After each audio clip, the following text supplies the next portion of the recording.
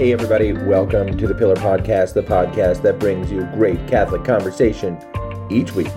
I'm your host and Pillar Editor-in-Chief, J.D. Flynn, and I'm joined by my podcasting partner and Pillar co-founder, Ed Condon. And Ed, you are wearing a hat. Wow, okay. Yes, I am wearing a hat. And that hat has an EC on it. What's EC? It's East Carolina University.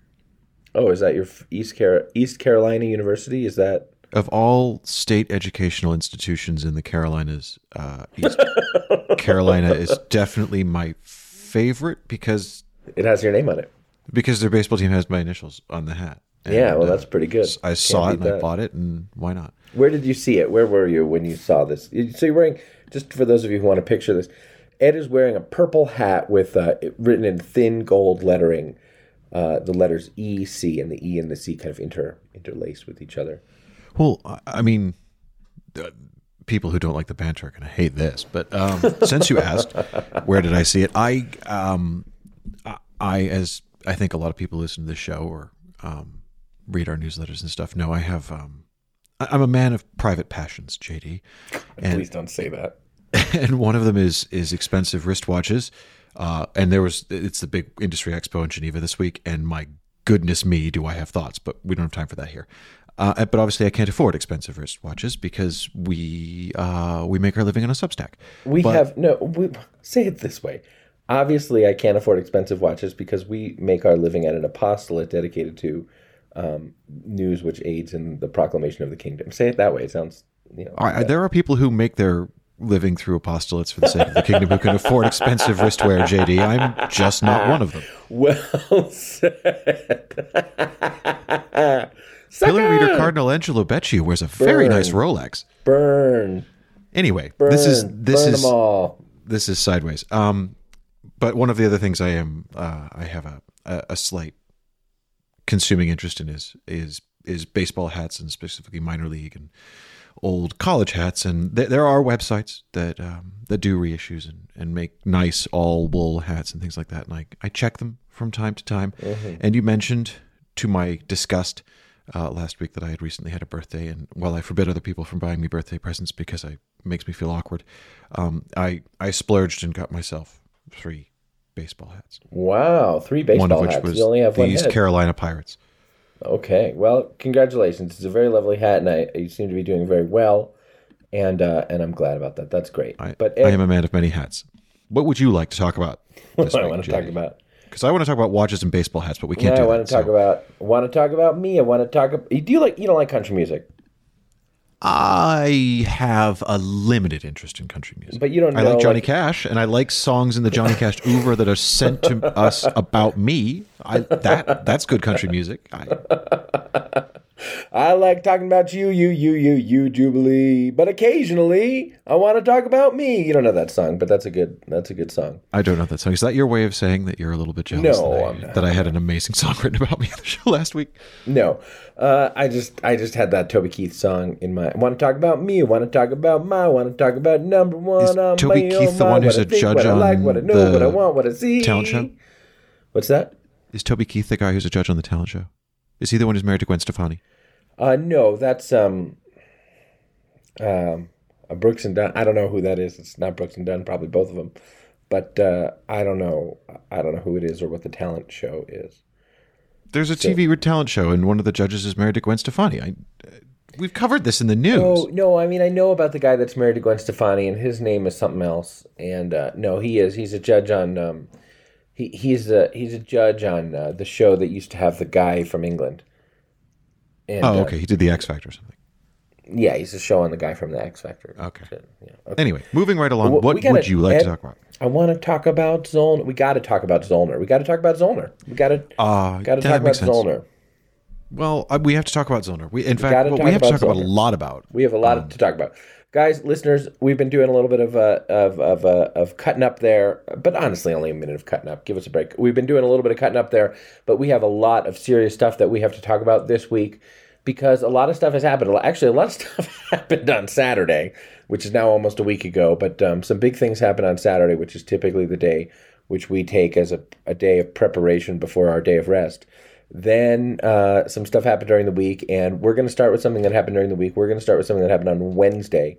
The resignation of Father Hans Zollner, S.J., from the Pontifical Commission for the Protection of Minors sent shockwaves through the world of Vatican observers and those concerned with safeguarding policy and child abuse and vulnerable adult abuse protection in the life of the Church, because Father Hans Zollner, S.J., has long been regarded as one of the most credible institutional voices connected to ecclesiastical reform in the wake of clerical abuse scandals out there. And he has been effectively the Vatican's voice, perceived both being as a man of the inside, but also a man with a sort of independence of voice. He has been someone who has been looked at as a credible figure within the Vatican apparatus, committed to reform, and a founding member of the Pontifical Commission for the Protection of Minors, as well as one of the few founding members left. One of the few founding members left, as well as the director of a kind of institute at the Gregorian University in Rome, committed to sort of both the practicalities and the philosophical and anthropological foundations of safeguarding. He resigned on Wednesday, and he did it, Ed, in what we might call a state of high dudgeon fashion. Yeah. Yes, a state of high dudgeon. He shook the dust from his heels. He did not just resign. He said in his statement that he. So tell the people what happened. Well, so the actual announcement of his resignation from the PCPM came from the Commission's president, Cardinal Sean O'Malley, who said that. Who issued a statement Wednesday around noon Rome time. Yeah, and said Father Zollner had asked to take leave of his duties at the PCPM because basically he had a lot on his plate. He had a lot of calls on his time, and he just couldn't manage his schedule anymore. He had a consulting gig in the Diocese of Rome on safeguarding. He has this institute, and he was just a busy guy. It was all getting too much, and he had to start picking and choosing his roles, and so he had decided to step back from his most prominent of them. Was basically what Cardinal O'Malley's statement said. Father Zollner's own statement, which hit the social medias about 3 hours later, I guess, more or less. So what happened is Cardinal O'Malley released a statement around noon, which said that Father Zollner had resigned because he was too busy. And then, about 3 hours later, Father Zollner posted a statement on social media in a couple of languages. And what did that statement say? He said he wasn't so much stepping down as he was eager to, and this is the word he used, disassociate himself with the commission and its work.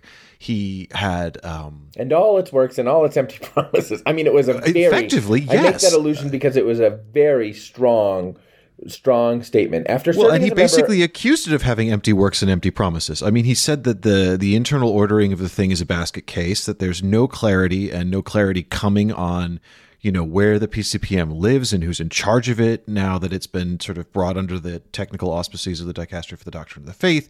He said there's zero financial transparency or accountability with how the commission's money is allocated and used. He said that there's just no real understanding of, transparency and accountability and how the whole thing operates. I mean, he really did just light the thing up.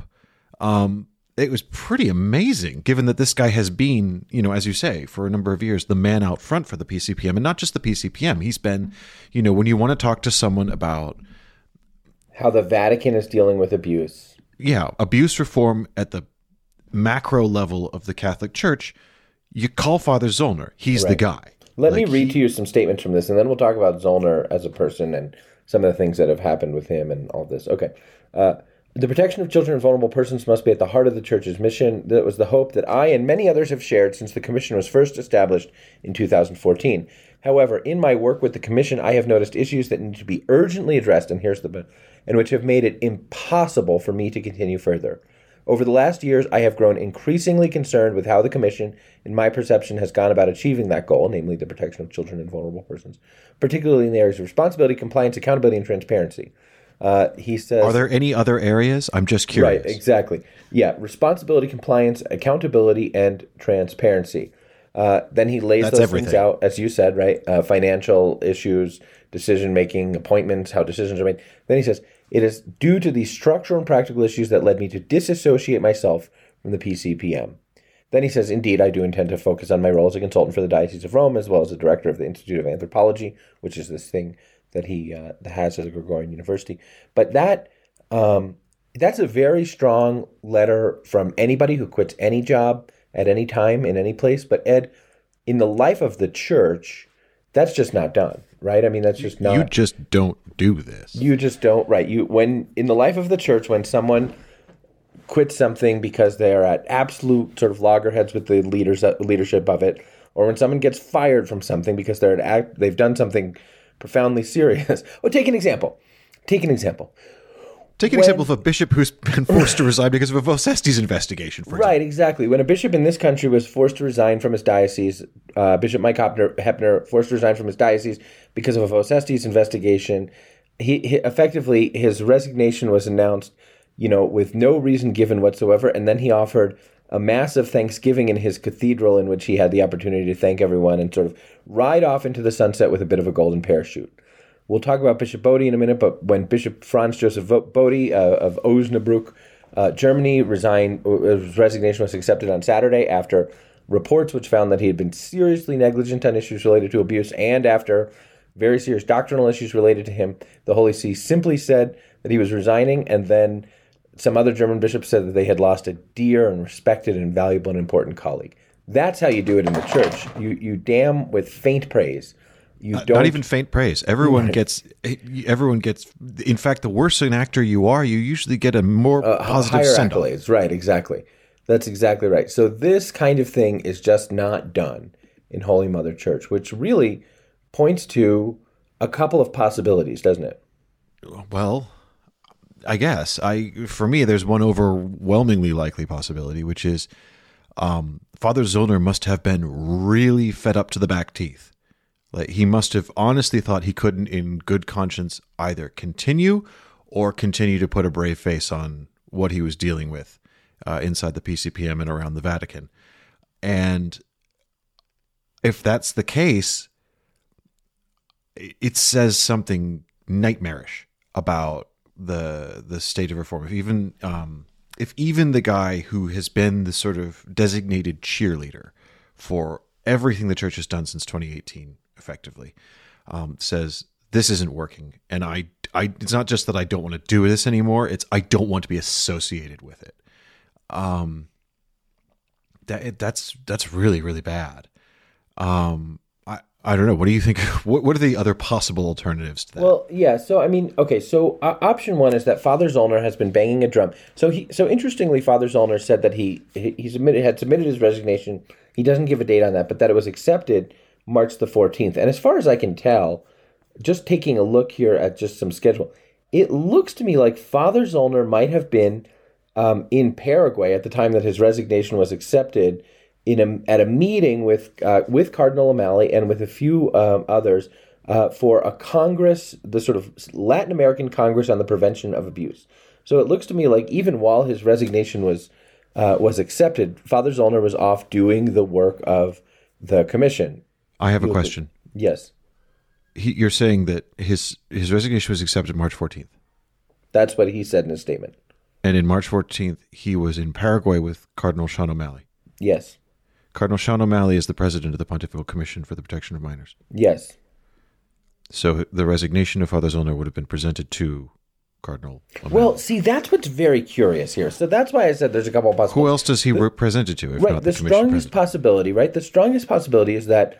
well, hang on. We have to, for context, explain why this is important to Parcel, because Cardinal O'Malley, after Father Zollner published his own sort of account of why he had resigned, Cardinal O'Malley put out a subsequent second statement saying he was very surprised and disappointed with Father Zollner's sort of public resignation letter. And, again, if Father Zollner resigned for the reasons that he has said in public that he resigned, which are somewhat at odds with the reasons that Cardinal O'Malley said he had resigned, it is surprising that Cardinal O'Malley would be surprised at Father Zollner's resignation if at the time he presumably accepted it, he and Zollner were together in Paraguay. Cardinal O'Malley who is the president of the Pontifical Commission, does not appoint the members of the Pontifical Commission. So it's possible that Father Zollner submitted his resignation elsewhere, effectively to the Holy Father.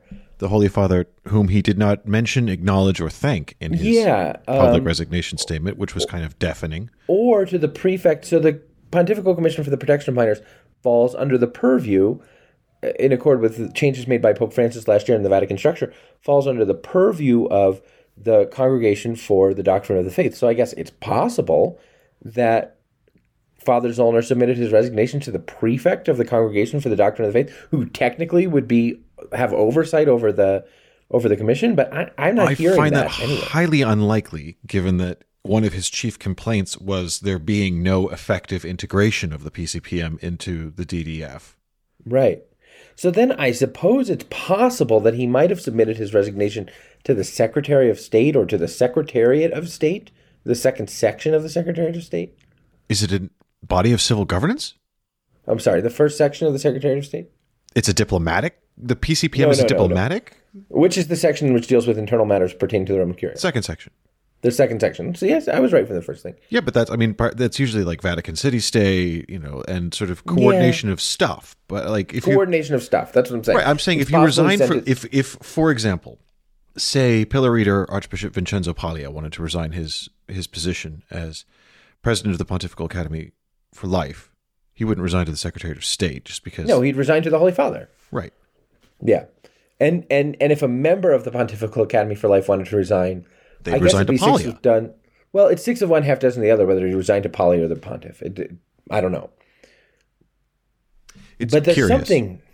But in either case, it would seem to me that if Zollner resigned to the Secretary of State or to the pontiff, there would have been consultation with O'Malley, the president of the Pontifical Council for the Protection of Minors, and I would think that would occasion some conversation about why Zollner was resigning. So O'Malley sort of said, I'm just shocked. I'm absolutely shocked that he's resigning. I'm absolutely shocked that he says he has all these issues and he has all these problems and he has all these concerns.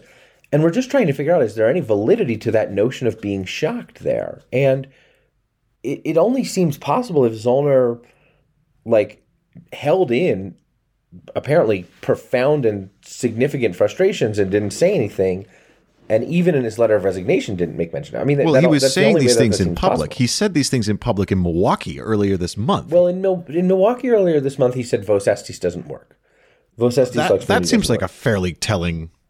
Do you think that's the same, though, as saying the Pontifical Commission for the Protection of Minors doesn't work? Well, given that Vos Estis is basically the PCPM's whole gig, is making sure, being in charge of the best practice of its implementation. And if he says, look, I'm the founding member of a thing whose whole purpose is the application of this law, and this law doesn't work, and it's being applied without consistency or transparency. I mean, what's the guy got to say? He said it on stage into a microphone. I mean... Yeah. But I mean, so the purpose of the Pontifical Commission for the Protection of Minors is to basically consult with bishops in establishing policy and consult with the Pope in establishing policy. Zollner's criticisms of the PCPM were basically...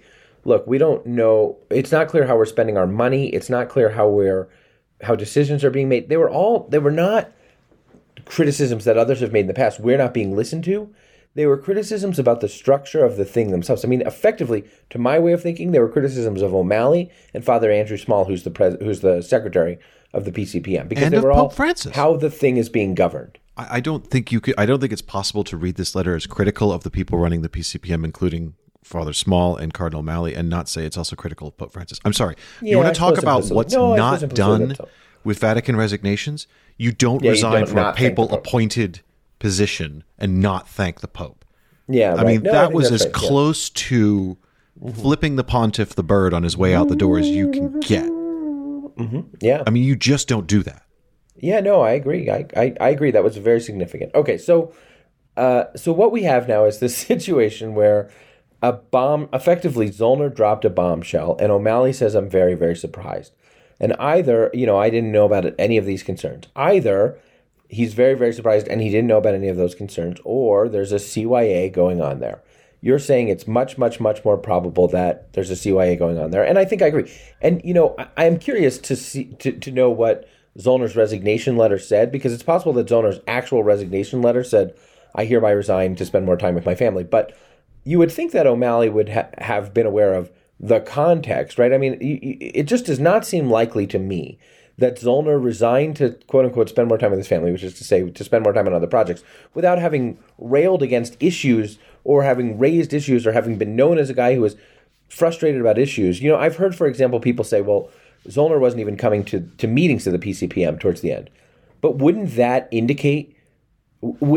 shouldn't that have indicated that he had some concerns? I mean, if he's not even showing up to the meetings, are people going to say simply, well, he was checked out and it's his problem? Or does it make more sense that people would say, well, that probably suggests that there was a problem, that he had concerns? Yeah, I mean, the best faith, most reasonable interpretation I can take of Cardinal O'Malley's surprise at Father Zollner's resignation message would be that he's surprised that he aired all the dirty laundry in public. I mean, that's the sort of thing that requires the fewest logical leaps for me, is to say that, you know, I'm very surprised to read he said all of this in public. Like, you know, we don't do that. We don't break omerta. The first rule of sexual abuse reform is you only talk about how great it's going. Right. And I mean, I can see why that would be a surprise.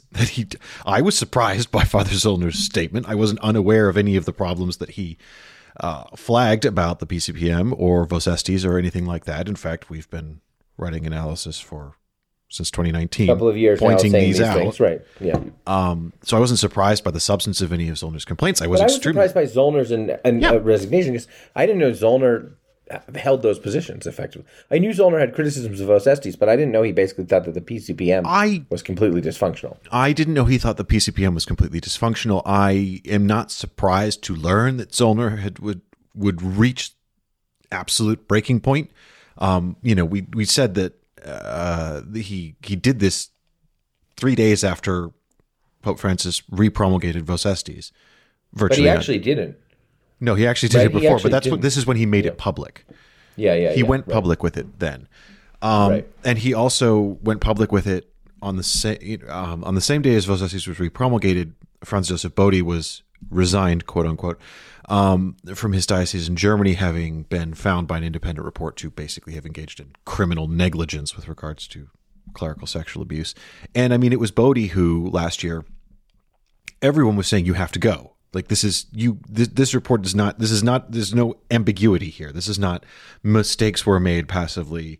There was a bad culture. It was you, Bishop Bode, systematically over a period of years, in fact, for longer than a decade, engaged in behavior that, you know, set places like the Archdiocese of Los Angeles or the Archdiocese of Boston on fire back in 2002. Right. Like, you know, you did all the bad things.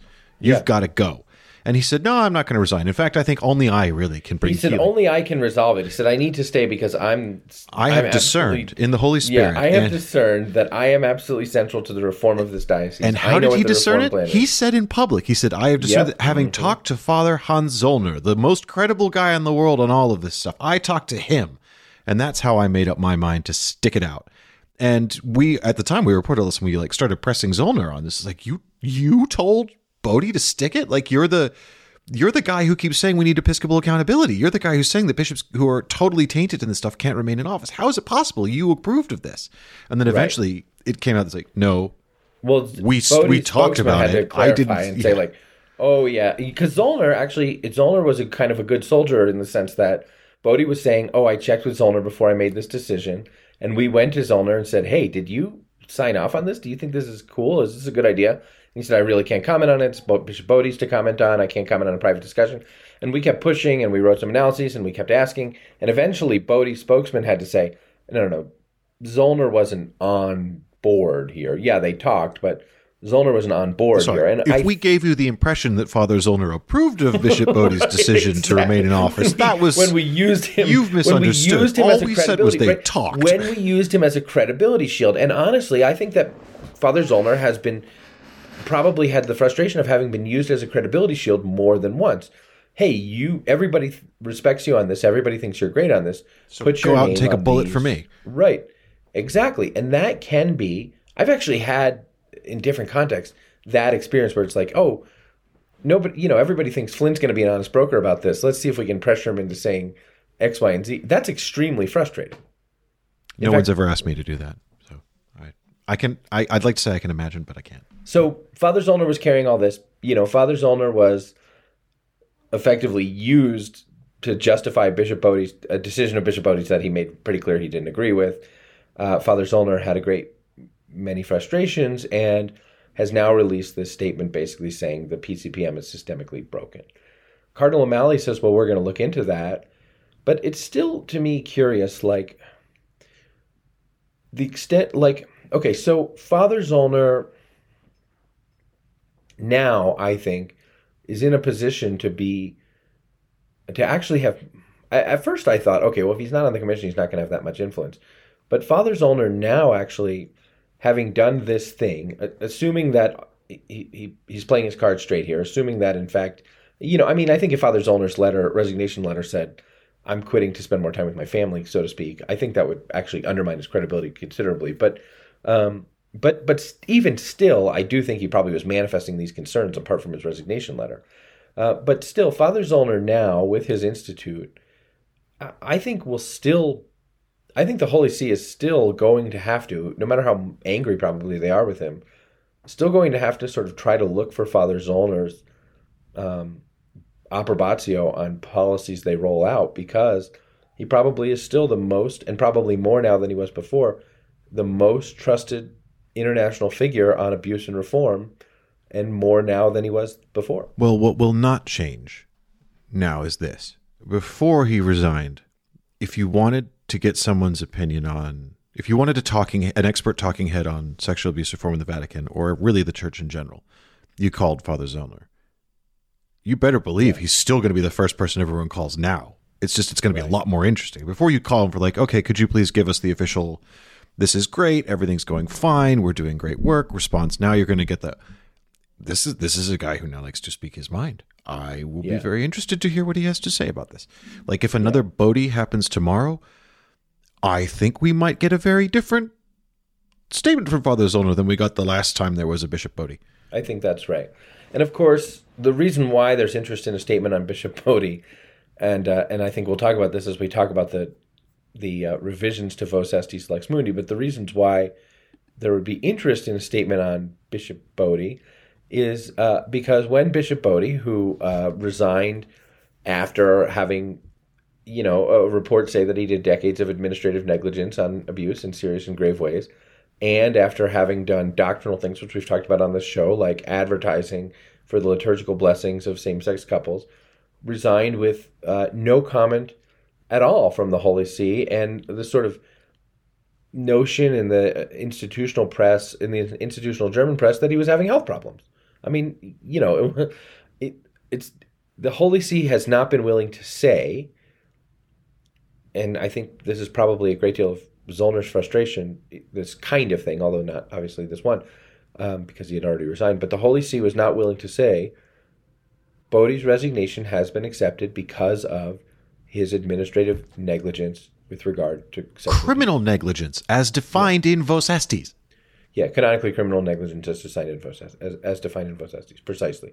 Yeah, a Vos Estis of Bishop Bodie would have found that he violated just about all of its norms. But the Holy See, you say would have. Did he not have a Vos Estis? Well, we don't know, exactly. Right? We don't know because, So that's where we get to a discussion about the substantive reform of Vos Estis, which was promulgated on Saturday. And this is something that we have been talking about in one form or another now. Gosh, we've been talking about the need to reform Vos Estis since Vos Estis was promulgated in 2019. Vos Estis Lex Mundi, Pope Francis's legislative approach to investigating bishops accused of abuse or administrative misconduct, which was, in fact, initially championed. Ed, do you remember whose idea Vos Estis was before it was Pope Francis's idea? It was. I mean, you mean for a universal legislation, or you mean the sort of mechanism of investigation and accountability? The mechanism of investigation and accountability, which we at one time called the Metropolitan Model. Yes, the origin of the Metropolitan Model was Donald Cardinal Wuerl of Washington, D.C. And? Well, he let Blaise Cupich put his name on it, too. Well, Blaise Cupich... I reported that. That's not me editorializing. I reported how this happened. I had people... Tell the people because they don't remember. There was... during the tense meeting of the USCCB in Baltimore in November of 2018 at the height of the McCarrick scandal. In which the bishops were planning on voting on a policy. Yes. There were two proposals. There was, and these did not split, by the way, like the where the conference sat on this, where the conference membership sat, did not split on what people would consider to be ideological lines. That's right, because Chaput agreed with Cupich. Yes. So there was, on one side, there was the sort of official USCCB executive's proposal, which was to create a national independent reporting and investigative model. Effectively, they weren't calling it this, but a national promoter of justice, although without the canonical power. Without the canonical power, and entirely lay-led and sort of self-sustaining and self-accountable, and existing outside of the ecclesiastical hierarchy. And then the other proposal, the Worrell Cupich plan, was the metropolitan model, which said the church has. If you remember, do you remember the way in which it was laid out? The bishops were not allowed to vote on whether or not they were going to implement the national independent lay review body. And then the Holy See told them they couldn't vote. And then Cardinal Cupich stood up. There was sort of an open mic night because they didn't have anything else on the agenda. And Cardinal Cupich stood up and said, well, I've got an alternative plan that we could talk to about Rome. I'm just spitballing here. What if the metropolitans were empowered to investigate it? And as it happens, then he pulls up the sheaf of papers. I've drafted a plan to this effect. And we should bring this to Rome and see what they think. And then you indeed reported, that Cardinal Cupich, working with Cardinal Worrell, had already consulted on that very, very plan with the Congregation for Bishops. And that it was known around the Congregation for Bishops as the Worrell Plan. The Worrell Plan. It was just a hilarious sequence of events. Well, I've got an idea. I'm just spitballing here. I have, a 26-page brief on something I just thought of last night.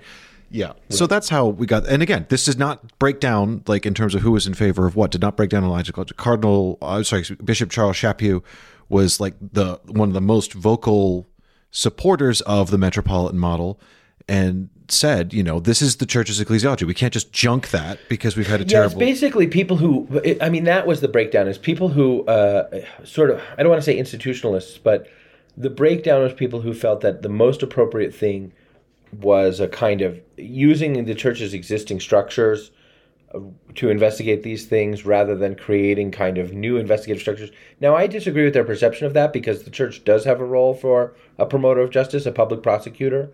And so either of them, in fact, could be spun as kind of coming out of the church's legal. No, but that wasn't the problem. Tradition. The problem wasn't a national framework. The problem was that it was going to be entirely independent and lay-led, and not in any way folded into the ecclesiastical structures of the church. And I was foursquare behind the metropolitan model versus the alternative proposal. I was not. I know you weren't. You were wrong. We were really split on that. Yeah.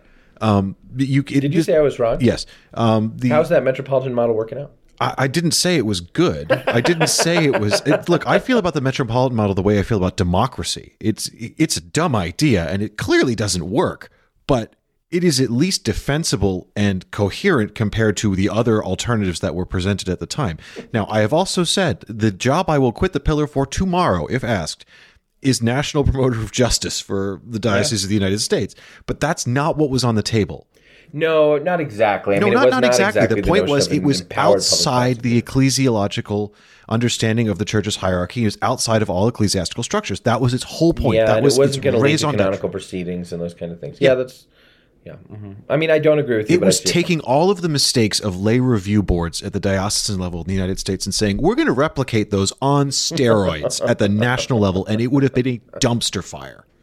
Yeah, whereas the metropolitan model was taking... It's a quiet dumpster fire. Yeah, right. It was taking... It's 47 dumpster models or whatever it is, but it was taking all of the mistakes of bishops sort of quietly moving around priests accused of misconduct and deciding that would be the way that we would handle We will instead quietly move bishops around into retirement. That's exactly... please, after decades of praising this bishop who is my neighbor and saying how great he is, please, would you do me a favor and appoint me to investigate him so I can give a secretive account of whether or not he's acting with integrity? Yeah, this sounds like a great plan as well for the execution of justice. Yeah. Okay. So Pope Francis, all of these are problems that are frankly acknowledged by officials at the DDF, people at the PCPM, the Congregation for Bishops. Like if you talk to any of them, say, "Well, I won't go on the record about this. I couldn't possibly, I won't go on the record. I couldn't possibly break omerta in public." Right. But this whole thing is a nightmare. It doesn't make any sense. That's where Zollner really, Zollner beginning earlier this year began saying more concretely, look, Vos Estis doesn't work. And actually, to his credit, Father Andrew Small, the secretary of the PCPM, has also said in different ways, Vos Estis has serious problems. Now, I don't think as concretely as Zollner saying it doesn't work at all. But I mean, there have been other. Zollner is not alone as a critic of Vos Estis on the record as an institutional figure in the life of the church. No, I think that's right. Yeah. Okay, so that's where Zollner began to criticize, and where we were going with that was that Pope Francis promulgated revisions to Vos Estis Lex Mundi on Saturday, and it would be appropriate, I think, for us to talk about those revisions. Right after a word from our sponsor. Friends, we don't have a sponsor this week. There is no commercial break in the Pillar Podcast this week. If you're listening to this podcast and you would like to hear all about something that's near and dear to you and give us money and allow us to keep doing the things that we are doing, please send us a note. Contact us. Be in touch. We're for sale. You can put words into our mouth. I will sing you a happy birthday if that's what you want. And you could ask our many, many happy advertisers, none of whom are advertising this week, but you could ask our many, many happy advertisers. We will generate business for you and make you look cool along the way. Not because we're cool, but because you'll look cool. In comparison to us. Yeah, precisely. Thank you. This meeting. Oh, sorry, no freebies. We're not giving it. Why buy the cow? You know what I'm saying? Yeah. We're back, everyone, from that non-commercial break, and we were talking about Vos Estis Lex Mundi, and it's appropriate to talk about the updates to Vos Estis that were promulgated. Yeah. So Vos Estis Lex Mundi was promulgated in 2019. It is a model by which bishops, metropolitan archbishops, are empowered to investigate allegations of abuse or administrative misconduct on the part of their suffragan bishops, or if the metropolitan is accused of abuse or administrative misconduct, then the senior suffragan bishop is empowered to investigate him. Important legal qualification, please. They are not empowered via Vos Estis. Because you cannot, because only one authority is competent to investigate a bishop, which is the Apostolic See. The Roman Pontiff, yeah.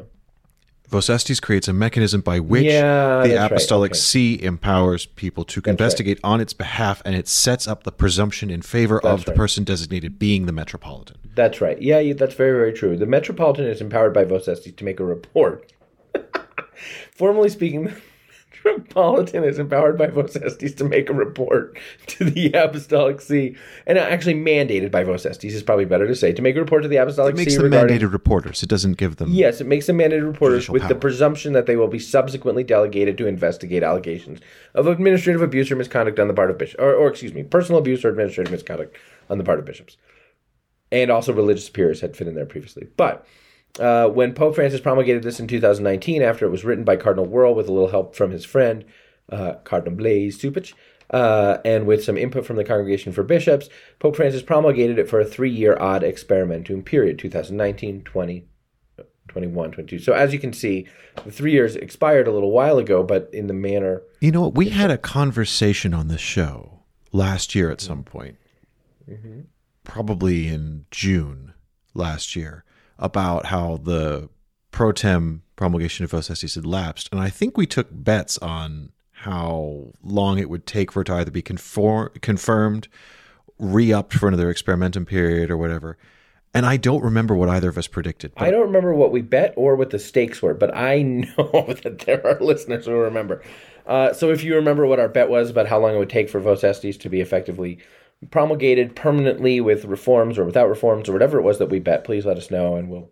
And if you just want to make something up and assert it with authority in the comments, go for it. We're not going to check. That's exactly right. We'll probably believe it. Okay, so even though it was promulgated for a 3-year period, by virtue of the structure of canon law, when something is promulgated for a period of time, it continues beyond the period of time until notification of the expiration of the period of time. So Vos Estis remained in effect until Pope Francis promulgated today. Vos Estis 2.0, on Saturday. Vos Estis 2.0.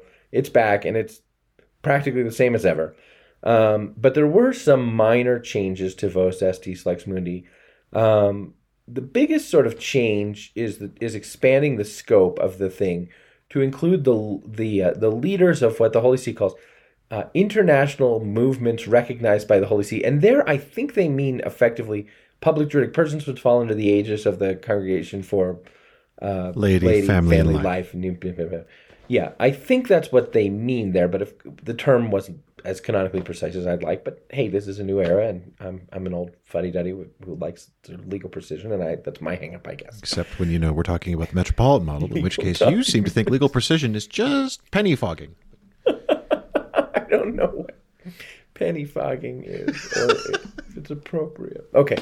So the biggest change, to my way of thinking, the most significant sort of change is the change in scope, which said that certain lay people could also be investigated for abuse or administrative misconduct. And you're wondering to yourself, what kind of leaders? Well, effectively leaders of large ecclesial movements that are under Vatican supervision. For me, and I know they would probably quibble with this because I think they would say we're not a movement, something like the Neo-Catechumenal Way comes to mind, or something like Communion and Liberation, which I think embraces the notion of being a movement. Ed, although the leader of Communion and Liberation is not a layperson, but Ed, are there other kinds of movements that come to mind for you? San Egidio? We talked about this. San Egidio, which is a kind of peace movement centered in Italy, but having its tentacles all over. Yeah, I would have thought Focolare and Communion and Liberation were the obvious one. Which is a kind of a retreaty kind. You guys know what Focolare is better than I do, or the same as I do, which is not very much at all.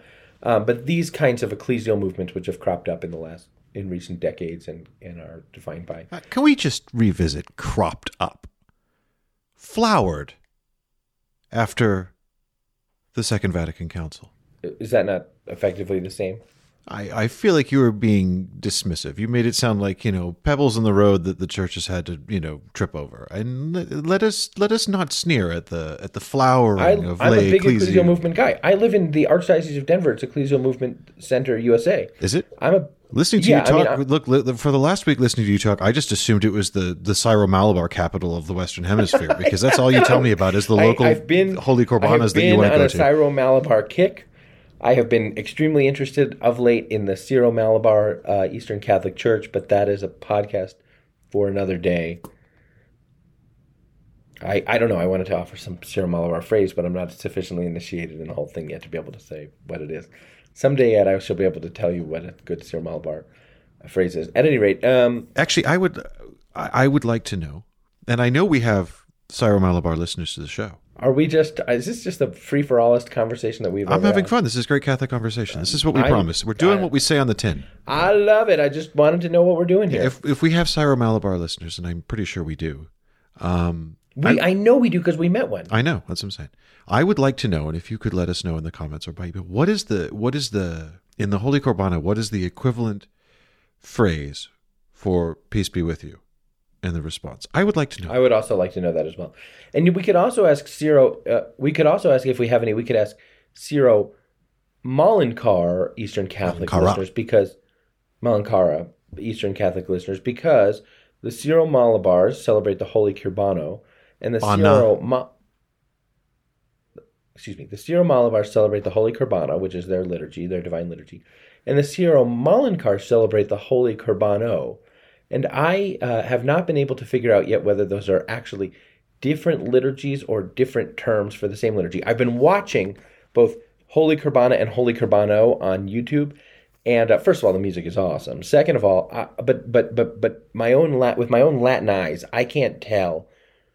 I mean, and I know a thing or two about liturgy, but I can't tell if the same liturgical form is being observed or slightly different. I feel like it must be different, because what little I know of both the Syro-Malabar and Syro-Malankara churches comes from a paper I had to write in law school. And I remember discovering what is obvious to members of those churches, but was a surprise to me, an ignorant Latin, that they have completely different, like they don't have a common point of origin that then split off. Like they're totally one is from different. Eastern Syrian, one has origins in Eastern Syrian immigrants to India, and one has origins in West Syrian immigrants to India. So their point of commonality is back in Syria, but the split precedes their presence in India. And the Syro-Malankara church has been in and out of communion with Rome at different points in history, whereas the Syro-Malabar church has always been in communion with Rome. Like they have totally different histories. So I have to, and also a part of the differences behind those two totally different histories has also been on occasion totally different articulations of Christology and things like that. Right, exactly. So I have to assume the liturgies are totally different. Was one of them Nestorian for a while? Yes, that's Syro-Malankara. That's why they kept going in and out of communion with Rome for a period. It's all water under the bridge now.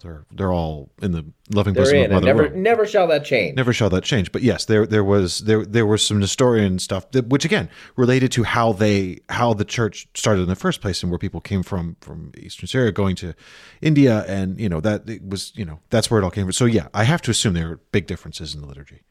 But both are sung liturgies. Oh well then. I'm just. They're singing in foreign. It must be the same thing. Both. There are some. How can I say? There's aesthetically.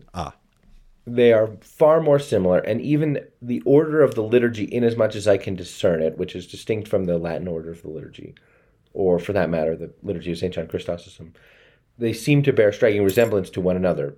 With that said, the content of the prayers might be very, very different, and there might be differences in the sort of order of the liturgy that I just, not speaking the language of the liturgy or being schooled in it, I'm completely unaware of. But I have been interested. You are right that I have been of late interested in attending Holy Kurbana, and I was excited to discover that I could attend Holy Kurbana not too far from my house. And I talked with Mrs. Flynn about this, and she's on board to check it out. So so that's neither here nor there. Okay, moving back to what we were originally talking about before. This is that you live in Denver, and the reason we care about you living in Denver is because there are lots of lay movements. And okay, so Vos Estis was expanded in its repromulgation to basically apply the same sort of norms and laws and expectations and processes that apply to bishops and leaders of religious communities to leaders of lay associations recognized as such. Or associations, some of whom may be lay, which is good. Which is very, very good because we know from our reporting and from the recent history of the church that the leaders of ecclesiastical movements can sometimes be bad actors. Yes. Yes. That can happen. Okay, but so here's the thing. Is this law going to be effective, or is this gesture legislation? Because you pointed out something very interesting, which is to say that a cleric so the law applies to people who have been in leadership positions in ecclesiastical movements. Past tense. It allows for the present and past tense. Yes. Someone who was and is in a leadership position in an ecclesiastical movement. A cleric in such a position who's investigated, a bishop or a retired bishop who's investigated, can, in addition to being deprived of his office, can be laicized for having committed various kinds of, but can also taken out of ministry, or issued with penal precepts that say you're going to go here, you're going to live here, you're going to do this. Yeah, exactly. Suspended from ministry. There are any number of penalties that a cleric can have.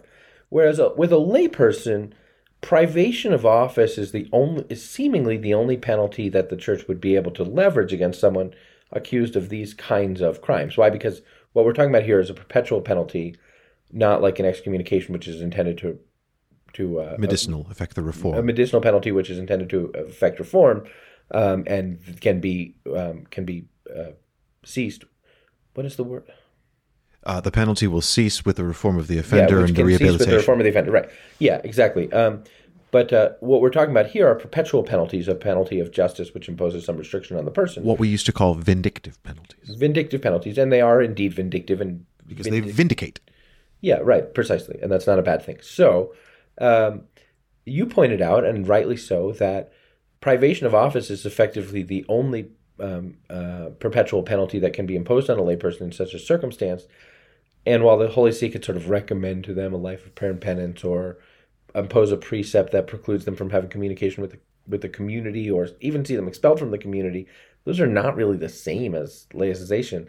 They are penalties. I mean, expulsion from the community, if the community is your life, is a penalty. So I don't think you're totally right that there's nothing the Holy See can do. But there's less the Holy See can do than can be done to expulsion from the community could be a thing, but I know from having read the statutes of such associations or quasi-associations, or things that are not associations or quasi-associations but are grouped with them by the Holy See, that membership is a very slippery concept. That's often true for some. I mean, yeah, no, that's true probably for many. That's probably true for CL. It's certainly true for the Neocats, who argue that they don't have any members. It's not that they argue that it says in their statutes. That's what I mean. Yeah, who don't have any members, but who have sort of... But if we're talking about the application of penalties, you can't strip membership from someone who's proper from law. Someone who doesn't formally have it. Yeah, right. If it's a spirituality and sort of fraternity. You can be prohibited from engaging with other people who, what though? I mean, if they're not members either. So it's tricky. It's like trying to say to someone, well, you are prohibited from doing the spiritual exercises of Ignatius of Loyola. Yeah, you're sort of expelled from Ignatian spirituality. It's like, well, what do you do with that? What does that mean? I don't know. It'll be interesting to see if and when and how these new provisions are brought in. But I understand, I think, the intent behind them, and I can recognize that. And at the same time, again, as we often do with the norms of Vos Estis since they were first brought out in 2019, I look at this and I go, I understand the problem you are trying to address. I'm not sure I understand. Not sure that you've done it. Yeah, I'm not sure how this does that in a coherent legal way. Okay, so the change that got the most headlines is actually a change that doesn't do anything. Lots and lots of people made a lot of hay out of the fact that the church in Vos Estis, the Holy Father, has changed the phrase vulnerable person to vulnerable adult. So while it used to be that these were investigations that pertain to the abuse of both a minor or a vulnerable person, the norm has changed so that this is an investigation of abuse against a minor or a vulnerable adult. And a vulnerable adult is defined as a person who, I don't have the precise definition in front of me, but a person who in some way is deprived of liberty to resist an offense against them. Is that fair, Ed? Yeah, I think we is should that a fair encapsulation? I would like to give the definition. Let's give the whole, because I think it's important, because it is difficult. To the motu proprio, Ed. To the motu proprio. It is a very, very slippery definition. And I mean, I refer to it, and I know other canonists who refer to it as the 1095-2 of penal law. Yeah. 1095-2 right. Being a canon pertaining to cases of marriage nullity and grounds, therefore, that is widely perceived amongst tribunal practitioners to be somewhat elastic in its definition. Let me have a look. Oh, I have it in Italian here, but I don't know. No, I have it in English. I am looking for, it's Article 3, isn't it? Here we go. It's not. It's Article 1. Paragraph 2, point B, a vulnerable person, now a vulnerable adult, means any person in a state of infirmity, physical or mental deficiency, or deprivation of personal liberty which, in fact, even occasionally, limits their ability to understand, to want, or otherwise resist the offense. The problem, of course, is that definition is so broad that anyone could be a vulnerable person. The change that was made was that while this used to say vulnerable person, it now says vulnerable adult. But that's no change at all. Of course, that's fine. That's no change at all because every minor is by definition in this law and various other laws vulnerable. And so minors are by definition vulnerable, and so now these are rather. So everyone is a person. You're either a minor or an adult. You're a minor and adult, and some adults are vulnerable. Yeah, and all minors are vulnerable by virtue of their being minors. So the change, which was a change from vulnerable person to vulnerable adult, doesn't make any change. It is of zero substantive value, but it is excellent and welcome precision of language. That to say vulnerable person in this sense and define it that way is a tautology. I don't mind it including the tautology of minor. I mean, it doesn't offend me that I don't think it's important that it. Look, I'm looking to applaud legal precision where I find it and can. But it's the definition. We don't have that precision in the definition of what a vulnerable adult is. But if we can at least be precise with saying we're referring to adults, then fine. The challenge is. The church wants rightly to protect vulnerable adults. And I've talked with you about situations that I've reported or that I've encountered in other kinds of work or ministry where, really a person was, by virtue of the kind of relationship they had to a cleric, or by virtue of the influence of the cleric and their life or on their spiritual life, or by virtue of their own sort of personal circumstance or personal challenge, or all of those things. I have told you about sort of like we've talked about the fact that there really are adults whose freedom is impinged and who are not sort of entering into relationships with clergy as equals. Every seminarian, by virtue of his relationship to clergy, is vulnerable, I think, in very, very concrete ways. But the problem with this definition is, I guess that vulnerability is hard to define, although I think maybe I just took a pretty good stab at it right here. But the definition that Vos Estis gives is so broad, it's hard to know what the limits of it would be. Or maybe the notion is to cast a very wide net and then to allow the DDF to sort of make judgments about that. But there's a problem with that. It causes real challenges. You really want to say something about this? Well, first of all, the DDF isn't competent to handle cases involving vulnerable adults as defined by this. the DDF has a separate legally Thank you. That's approved definition, which is those who are effectively equivalent to minors. yeah, non-sui compass, people who lack sort of the volition by virtue of some. Yes. So the DDF doesn't touch these cases of vulnerable adults according to this decision. It's for, in fact, as we reported at the time, Archbishop Scicluna told the U.S. bishops the other year at their meeting, this is for the local bishops to investigate. Right. So it's for local bishops to investigate, but it's not fair in a certain way to give local bishops this broad definition, because it sets up expectations, competing expectations between the way the bishop might interpret vulnerability and the way that the cleric's attorney might interpret vulnerability and the way that the alleged victim might interpret vulnerability. And that sets up, I think, as a recipe, rather than for the law being a place of conciliation and healing, it becomes a place of conflict over semantics. And confusion. But you know what I was thinking is, as you were talking about this, and it's just occurred to me now, is there is, in the Eastern Code, there is the recognition of, so in marriage law and in various other parts of canon law in the West, we have a recognition of consanguinity, right? Mm-hmm. Which is, relation of blood. But then we have relations of...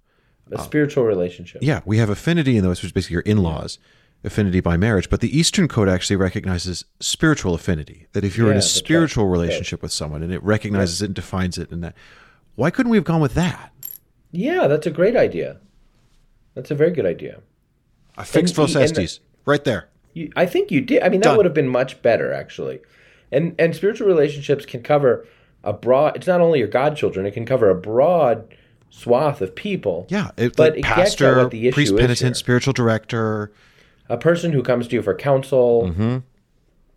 Yeah, even someone whose relationship is primarily defined by the fact that you're a cleric. Yeah, I think that would have been a much better way to do it. Nobody asked me. No, but I wish you'd thought of it earlier, because I do think we've been saying stuff that people sometimes listen to. Maybe. Okay, so that change. Then there's a change in vos estis, which I find very interesting, which says that, hey, previously we said that a person making a complaint is not bound by confidentiality, but we also want to let you know that a person who is aware of a person making a complaint or a potential witness in a vos estis investigation is also now bound by confidentiality. Basically, anybody can say anything.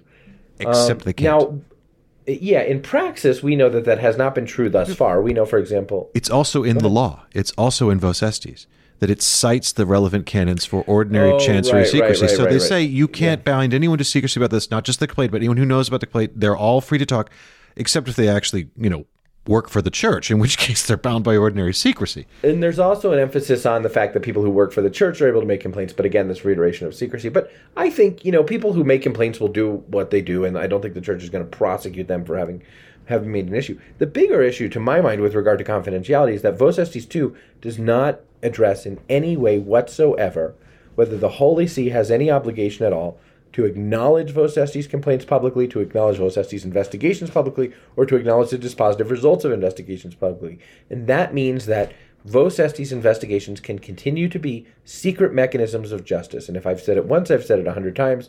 Justice in secret is no justice at all. Why? Because justice exists for the good of the whole community.